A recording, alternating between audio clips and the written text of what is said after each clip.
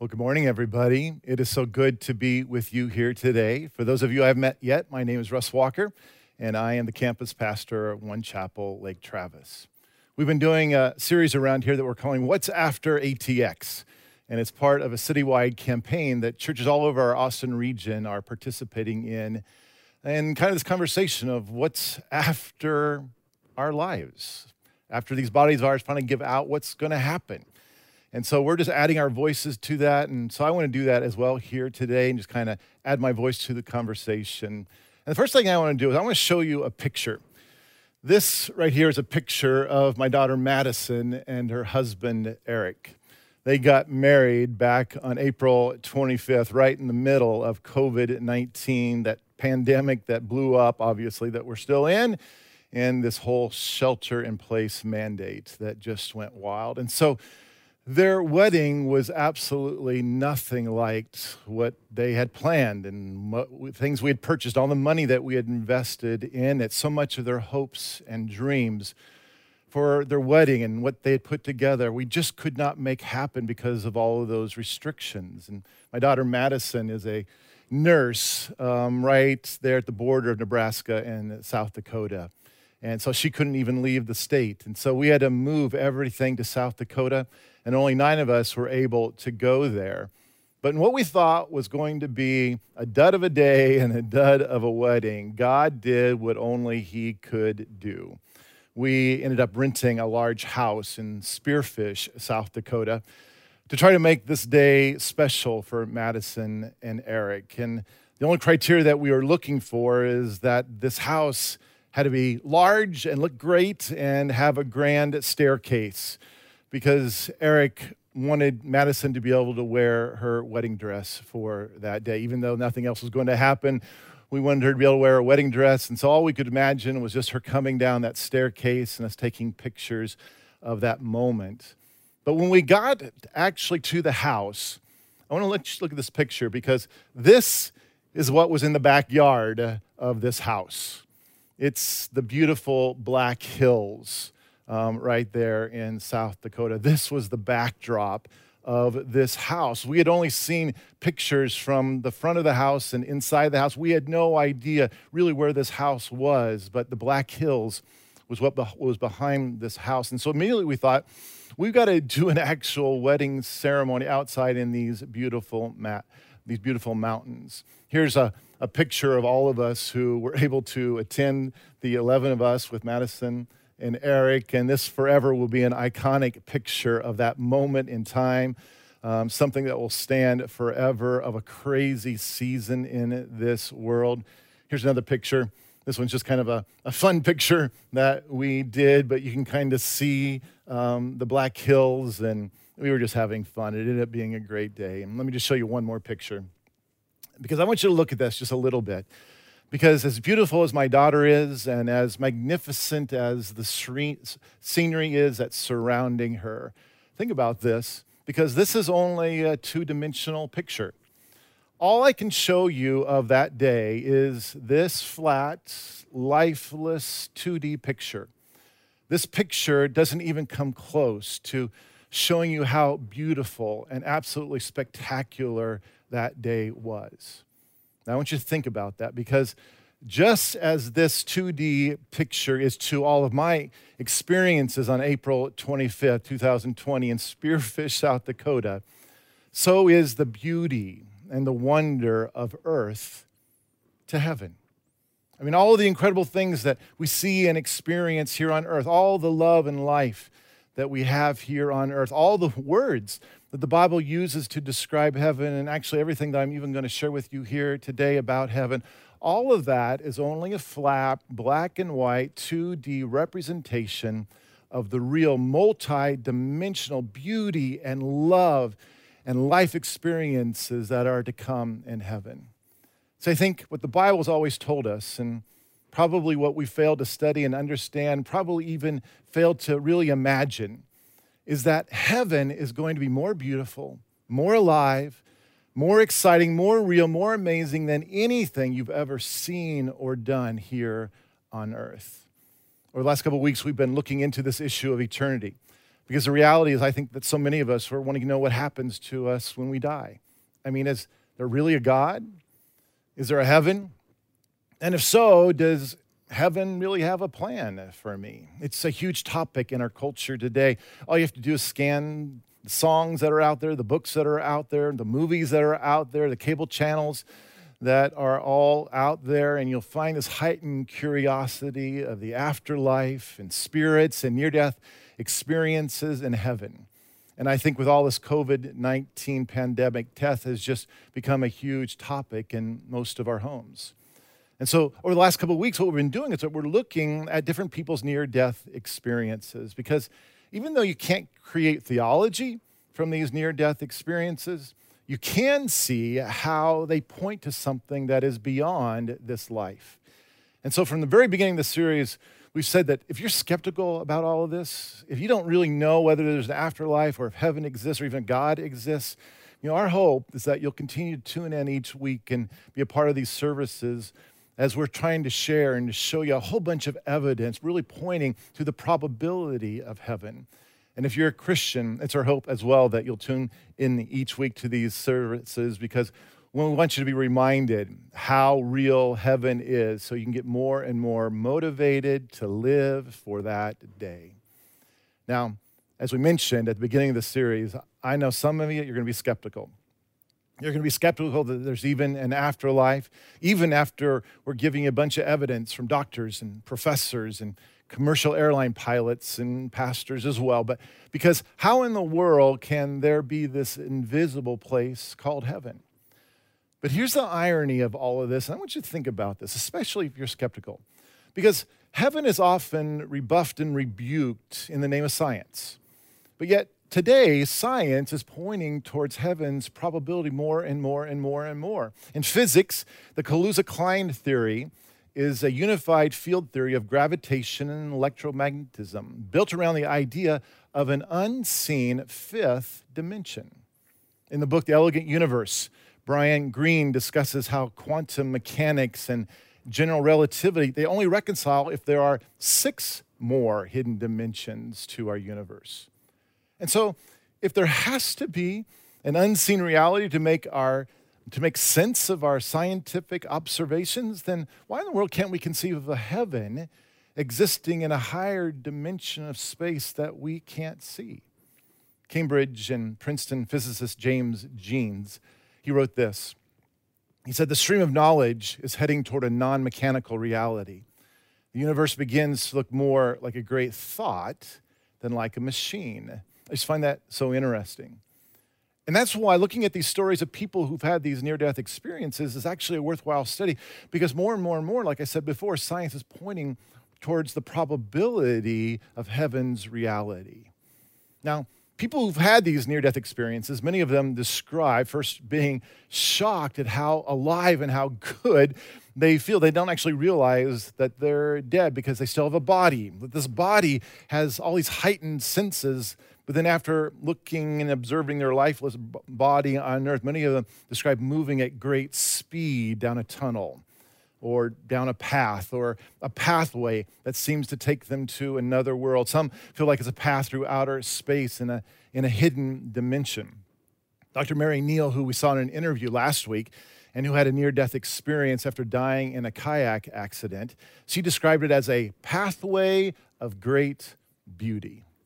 And so even though this pathway is definitely unique for each individual, the consistency for those who've had these near-death experiences is that it's a pathway that leads to a world of exquisite beauty.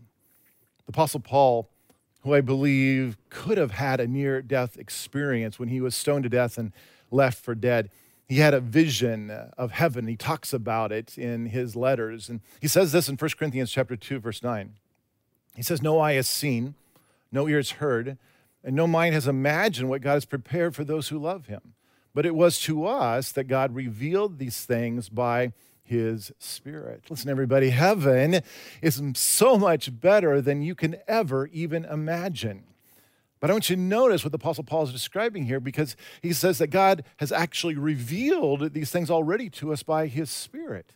So I think what so many of us have never really considered is that what we love here on earth will actually be present in heaven, but with so much more to explore and to experience. Look at this in Isaiah chapter 6, verse 3.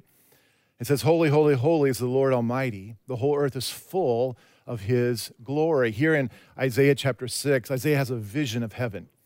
And he heard the angels crying out, "Holy, holy, holy is the Lord Almighty. The whole earth is full of his glory." Look at those last verses.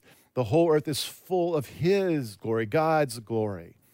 See, when we see all the beauty here on earth, when we see all the wonder of creation here on earth, it actually points to the beauty and the wonder of our Creator. The whole earth is full of his glory.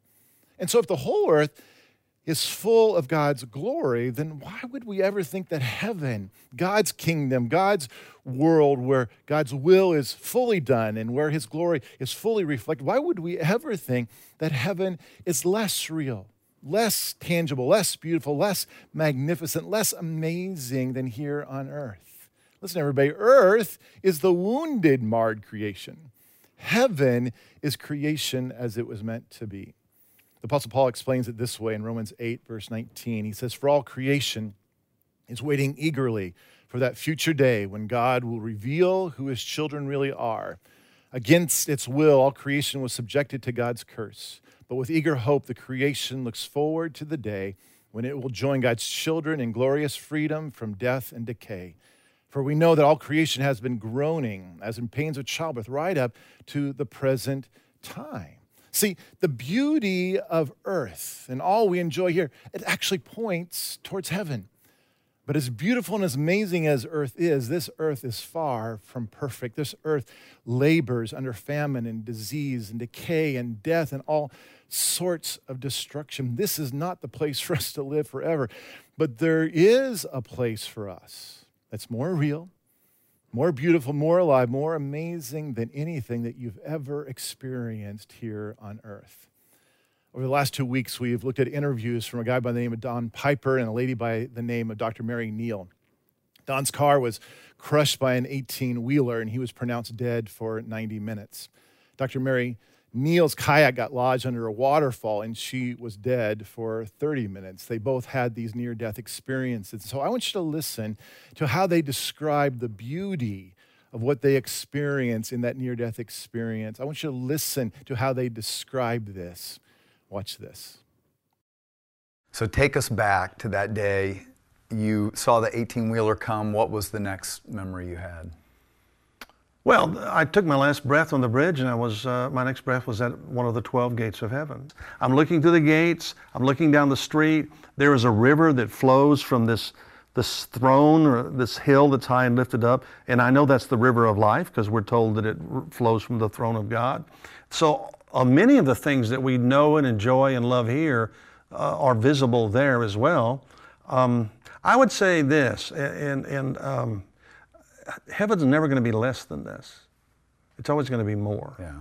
In heaven, it's all big. I mean, it so far transcends any words that we could come up with here. If you want to talk about meadows and flowers and beauty, and if you want to talk about trees. Did you see that? Oh yes, they're just magnificent, except that they are so brilliant and so vivid as to really defy description. So you live in Jackson Hole, Wyoming, one of the most beautiful places on earth. How did that compare to this beautiful path leading to heaven?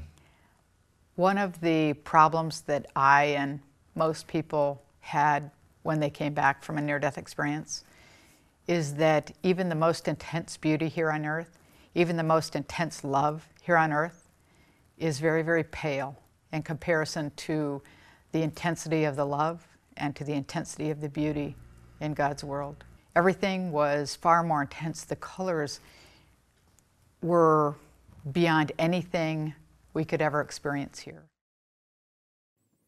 Now think about that. More real, more alive, not less than anything that we experienced here on earth. In Hebrews chapter 11, it lists people who were truly successful in God's eyes. And in verse 13, it says, all these people died still believing what God had promised them. They did not receive what was promised, but they saw it all from a distance and welcomed it. They agreed that they were foreigners and nomads here on earth. Obviously, people who say such things are looking forward to a country they can call their own. If they had longed for a country they came from, they would have gone back, but they were looking for a better place, a heavenly homeland.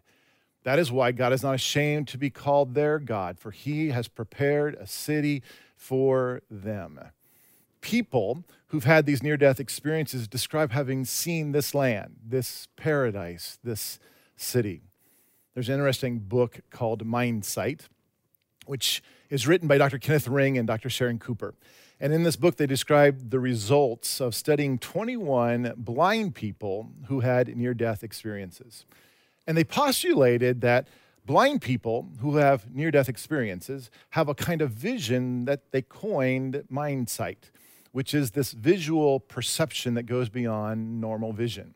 And one of the examples that they used in their book is a guy by the name of Brad Barrows. And Brad was blind from birth. But when he was 8 years old, he had a near-death experience. And for the first time, he could see colors as he looked at his lifeless body. And then he entered this tunnel. Listen to how he describes this. He said, I began to wonder if this was darkness. There was no color whatsoever. But coming into a large field, the closest I could tell you about color was that the brightness and the brilliance of that whole area was absolutely indescribable.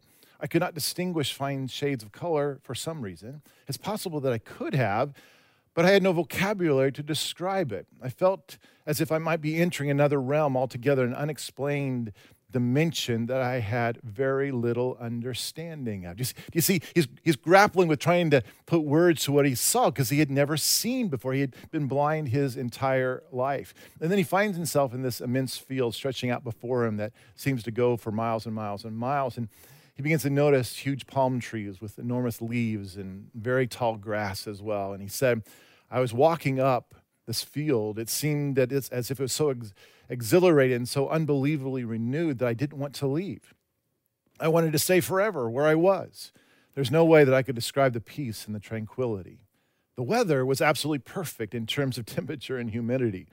It was so fresh, so unbelievably fresh that mountain air on earth could not even come close. There was tremendous light up there. It seemed to come from every direction. It was all around and everywhere that I happened to be looking. It seemed like everything, even the grass I had been stepping on, seemed to soak in that light. It seemed like the light could actually penetrate through everything, even the leaves on the trees. There was no shade. There was no need for shade. The light was actually all-encompassing. Yet I wondered how I could know that because I had never seen before that point. I felt like I wouldn't understand it had it happened on earth, but where I was able to accept it almost immediately. So think about what Brad saw. All light everywhere, trees and grass and fields and palm trees. See, what people describe who've had these near-death experiences is not totally different than the beauty that we see here on earth, but it's so much more alive with light and color and love that comes from God. And if you've never really read all the way through your Bible, then I'm going to show you that this actually is exactly how the Bible describes heaven. Listen to what the Apostle John describes seeing as he wrote in the book of Revelation. Revelation chapter 7, verse 9 says, After this, I saw a vast crowd, too great to count, from every nation and tribe and people and language, standing in front of the throne and before the Lamb. They were clothed in white robes and held palm branches in their hands.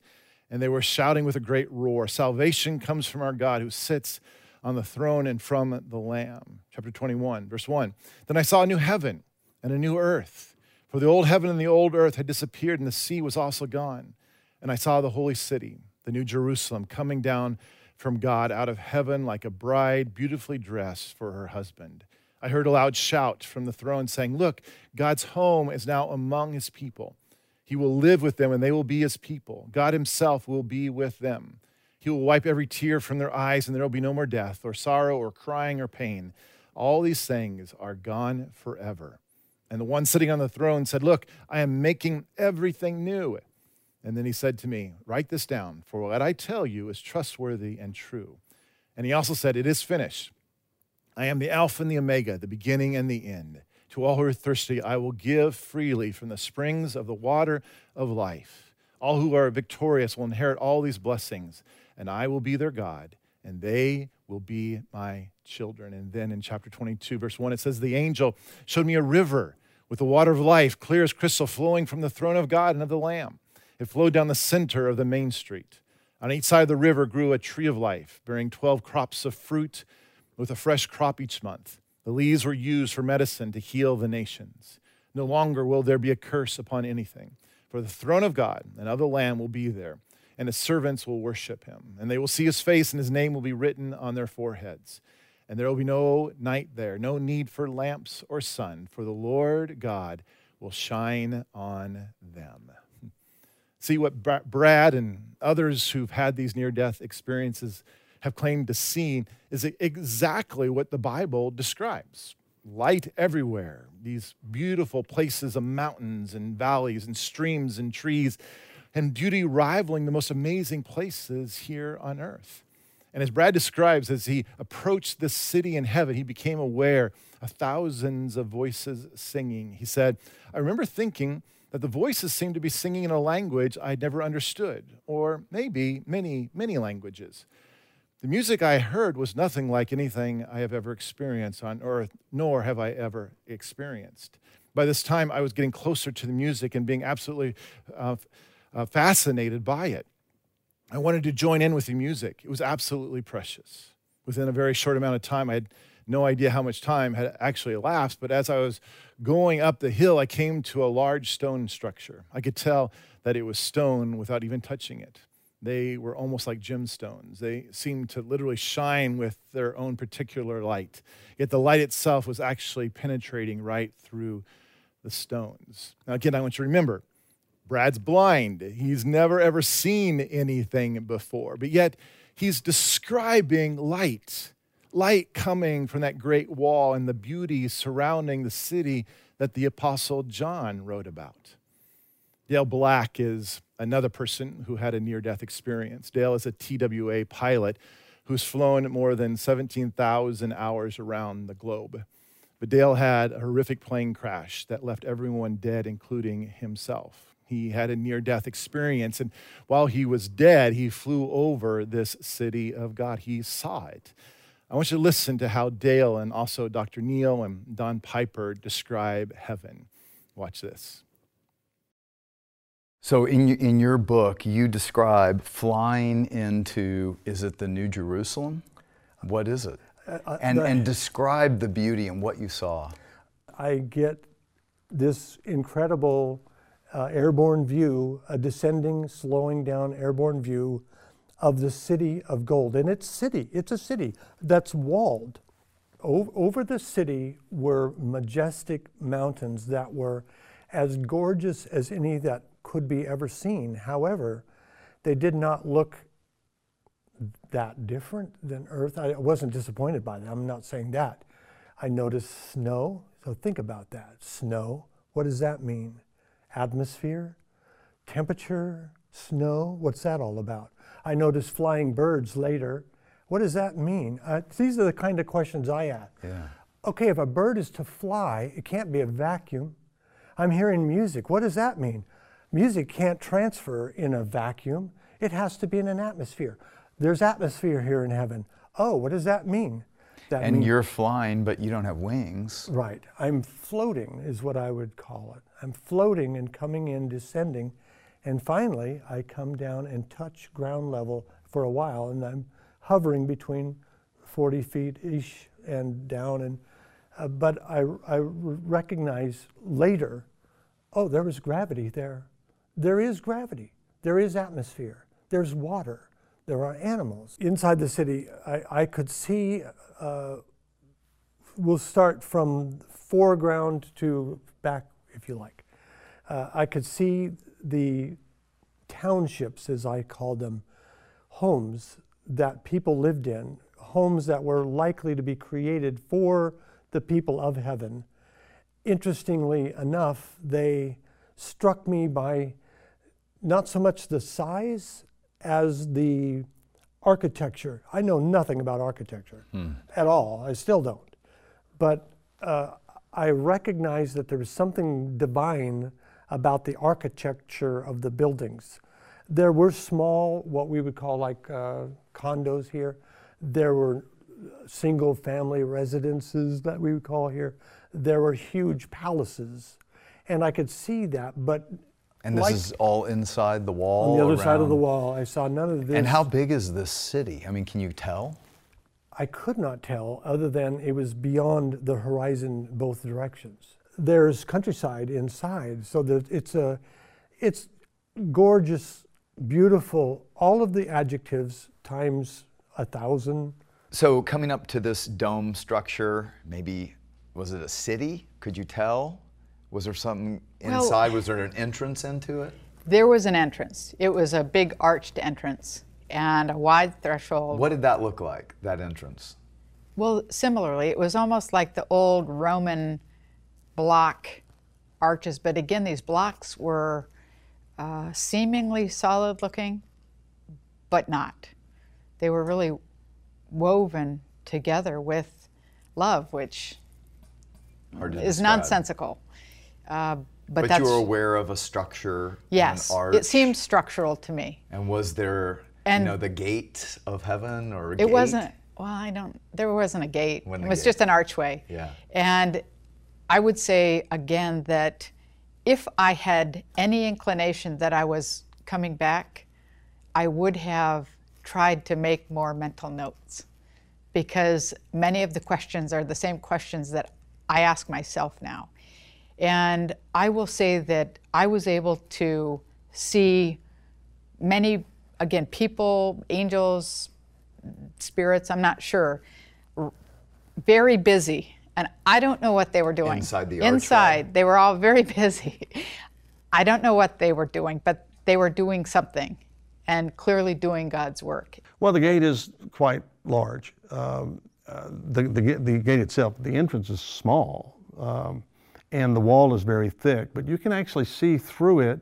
So I'm looking over these people, and I can see through it. And there appears to be this massive boulevard that really kind of bisects the city, and it is made of gold. But gold that is so pure you can see through it. It's What do you mean? well, you can actually see through the gold. It's gold and it's visible and tangible, but it is pure. Now, we can't imagine that here because gold on earth is one of the densest metals we have. But in heaven, it's so pure you can see through it. So you can see under it. You can see even the roots of trees and things like that. There are trees there. In fact, the tree of life is there that we were not able to eat of here. We can eat of it. So it's just an incredibly awesome, overwhelming, bustling place. It's not a boring place. There aren't any cherubs sitting around on clouds playing harps. This is an active, exciting, thrilling place. And at this magnificent gate, a very large wall, very thick wall, and there's a gate, and it looks like the inside of an oyster. It's a gate made of pearl. Really quite dazzling, very brilliant, very beautiful. It almost looks like it's pulsating with life, except I know it's the light reflecting off the gate that makes it look that way. The arch and the tunnel was the same substance. It was not stone, but it was in the stone. But What was the substance? the substance was pearl. It looked like liquefied pearl. And when the light from the throne room, that's the only light that there is, emanated through, it just bounces off the pearl. There's no shadows, and there's no darkness at all, and there's no need for unnatural or artificial light. And it is a sight to behold, and welcomed me to go through it, but I couldn't go through it at that time. In Revelation 21, verse 9, the Apostle John wrote, "Then one of the seven angels who held the seven bowls containing the seven last plagues came and said to me, 'Come with me, I will show you the bride, the wife of the Lamb.' So he took me in the Spirit to a great high mountain, and he showed me the holy city, Jerusalem, descending out of heaven from God. It shone with the glory of God and sparkled like precious stone, like jasper, as clear as crystal. The city wall was broad and high, with 12 gates guarded by 12 angels. and the names of the 12 tribes of Israel were written on the gates. There were 3 gates on each side, east, north, south, and west. The wall of the city had 12 foundation stones, and on them were written the names of the 12 apostles of the Lamb. The angel who talked with me held in his hand a gold measuring stick to measure the city, its gates, and its walls. When he measured it, he found it was a square, as wide as it was long. In fact, its length and width and height were each 1,400 miles. Then he measured the walls and found them to be 216 feet thick, according to the human standard used by the angel. The wall was made of jasper, and the city was pure gold, as clear as glass. The wall of the city was built on foundation stones inlaid with 12 precious stones. The first was jasper, the second sapphire, the third agate, the fourth emerald, the fifth onyx, the sixth carnelian, the seventh chrysolite, the eighth beryl, the ninth topaz, the 10th chrysoprase, the 11th jacinth, and the 12th amethyst. The 12 gates were made of pearls, each gate from a single pearl. And the main street was pure gold, as clear as glass. I saw no temple in the city, for the Lord God Almighty and the Lamb are its temple. And the city has no need of sun or moon, for the glory of God illuminates the city, and the Lamb is its light. Now think about this, because what the Apostle Paul is grappling for words to describe in what he was shown in heaven is what others who've had these near-death experiences all similarly describe from these different viewpoints. They're all seeing the same thing, but from different vantage points with slightly different details. But they're all describing the heavenly beauty surrounding the city of God. And so I want you to imagine this. Imagine heaven. Imagine how fun and how adventurous and how exhilarating it's going to be to explore God's creation in all of these new dimensions. Now, one last thing before we finish here today, because last week we talked about how heaven is all about relationships. And when you turn and put your faith and trust and hope in Jesus, we have these relationships then forever. Heaven's about relationships. But I noticed something in our small groups this past week, because a lot of you were asking about your pets. Will our pets be in heaven with us? Some of you, I think, are more interested in whether or not your pets are going to be in heaven with you, rather than whether your family members and your friends are going to be in heaven with you. I'm not really sure what to say about that, but will animals be there in heaven? Well, the prophet Isaiah, he tells us this in Isaiah 11, verse 6. In that day, the wolf and the lamb will live together. The leopard will lie down with the baby goat. The calf and the yearling will be safe with the lion, and the little child will lead them all. The cow will graze near the bear. The cub and the calf will lie down together. The lion will eat hay like a cow. The baby will play safely near the hole of a cobra. Yes, a little child will put its hand in a nest of deadly snakes without harm. Nothing will hurt or destroy in all my holy mountain, for as the waters fill the sea, so the earth will be filled with people who know the Lord. And so it seems pretty clear to me that animals are going to be in heaven too. Now, as fun as that topic is, I'm sure for some of you, the really important thing that I want you to see about all of this is that heaven is all about God making all things new. It's about returning to the Garden of Eden. It's about stepping into the harmony and the beauty of creation that God intended right from the beginning of all of this. And it's all possible because of Jesus. Jesus came to pay the price to lead us back to God and into this harmony with creation. Look at the very next verses here in Isaiah chapter 11. Because right here after Isaiah paints this picture of heaven's harmony coming together in all of creation, look at what Isaiah prophesies in verse 10. He says, in that day, the heir to David's throne, and so that's the Messiah, the heir to David's throne, will be a banner of salvation to all the world. This is what Jesus came to do. He came to bring us salvation, to bring you, to bring me into salvation, which is the reason why God's so persistent in your life. He wants you to experience salvation. He wants you to be with him for all of eternity. The nations will rally to him, and the land where he lives will be a glorious place. In that day, the Lord will reach out his hand a second time to bring back the remnant of his people, those who remain in Assyria and northern Egypt, and southern Egypt, Ethiopia and Elam, and Babylonia, Hamath, and all the distant coastlands. He'll raise a flag among the nations and assemble the exiles of Israel. He will gather the scattered people of Judah from the ends of the earth. Now, I want you to stop and think about what the prophet Isaiah is prophesying here. This is a prophecy that goes all the way back to 740 BC.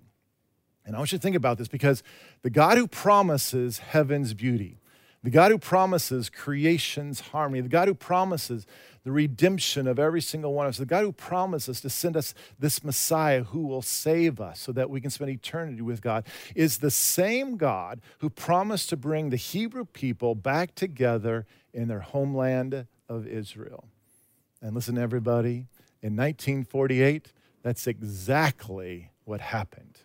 Before 1948, Israel wasn't a nation. Israel hadn't been a nation since 70 AD when Jesus prophesied that the Jewish people would be scattered to the nations of the world.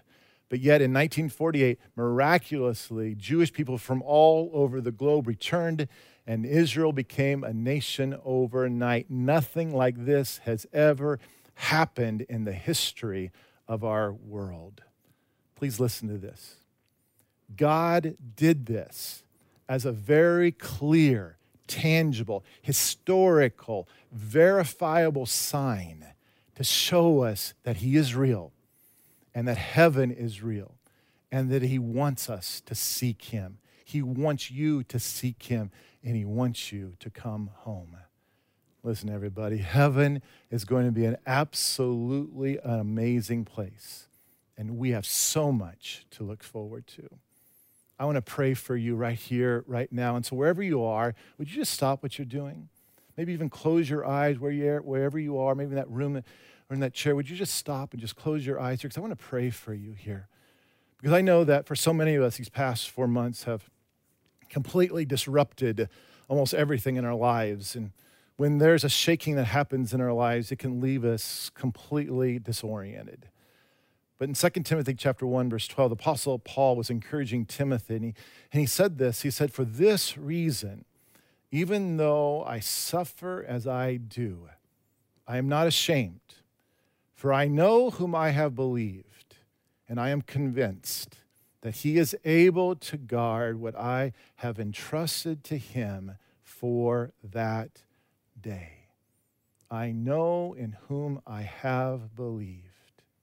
I know in whom I have believed." In other words, Paul had an anchor to his soul, an anchor that was rooted in a relationship with Jesus and the promise of heaven. When your eternity is settled, even when your world is being turned upside down, there can be a steadiness to your life, an anchor to your soul. And so, are you really seeking God?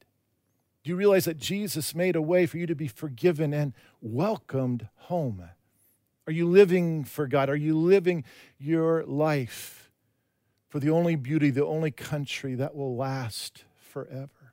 Maybe if you were honest with yourself, maybe you're just saying, I've lost that eternal perspective. I've lost the eternal perspective of even God's faithfulness to me. I've lost that eternal perspective that this world is not my home, but that heaven is my home. I want to pray for you right now.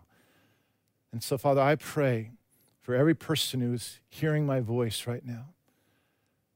Father, you said that you put eternity into our hearts. Lord, I pray that that bit of eternity that you've set in every single one of our hearts would begin to stir. And whatever else is happening right here in this moment, that eternity would begin to overshadow that our relationship with Jesus and the hope and the promise of heaven for tomorrow would steady the shakiness in our life, the uncertainty about what's going on around us.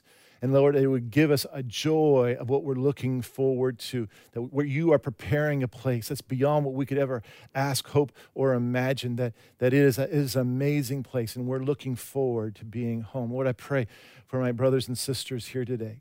Father, that you would stir in them that eternal perspective and that you would ground them in your love here today. I pray in Jesus' name. Amen.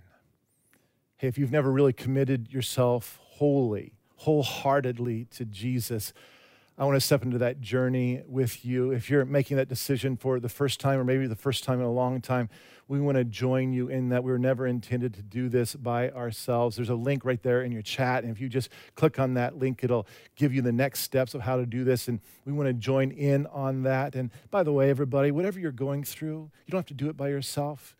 Please know that all the staff at our One Chapel Lake Travis and our Liberty Hill and Kyle and Austin campuses are here for you. We want to step into this journey with you. We love you. Let me just speak this blessing over you as we finish. May the Lord bless you and keep you. May the Lord make his face shine upon you and be gracious to you. And may the Lord lift up his countenance upon you and give you peace. Go in peace, everybody. God bless you. Have a great day.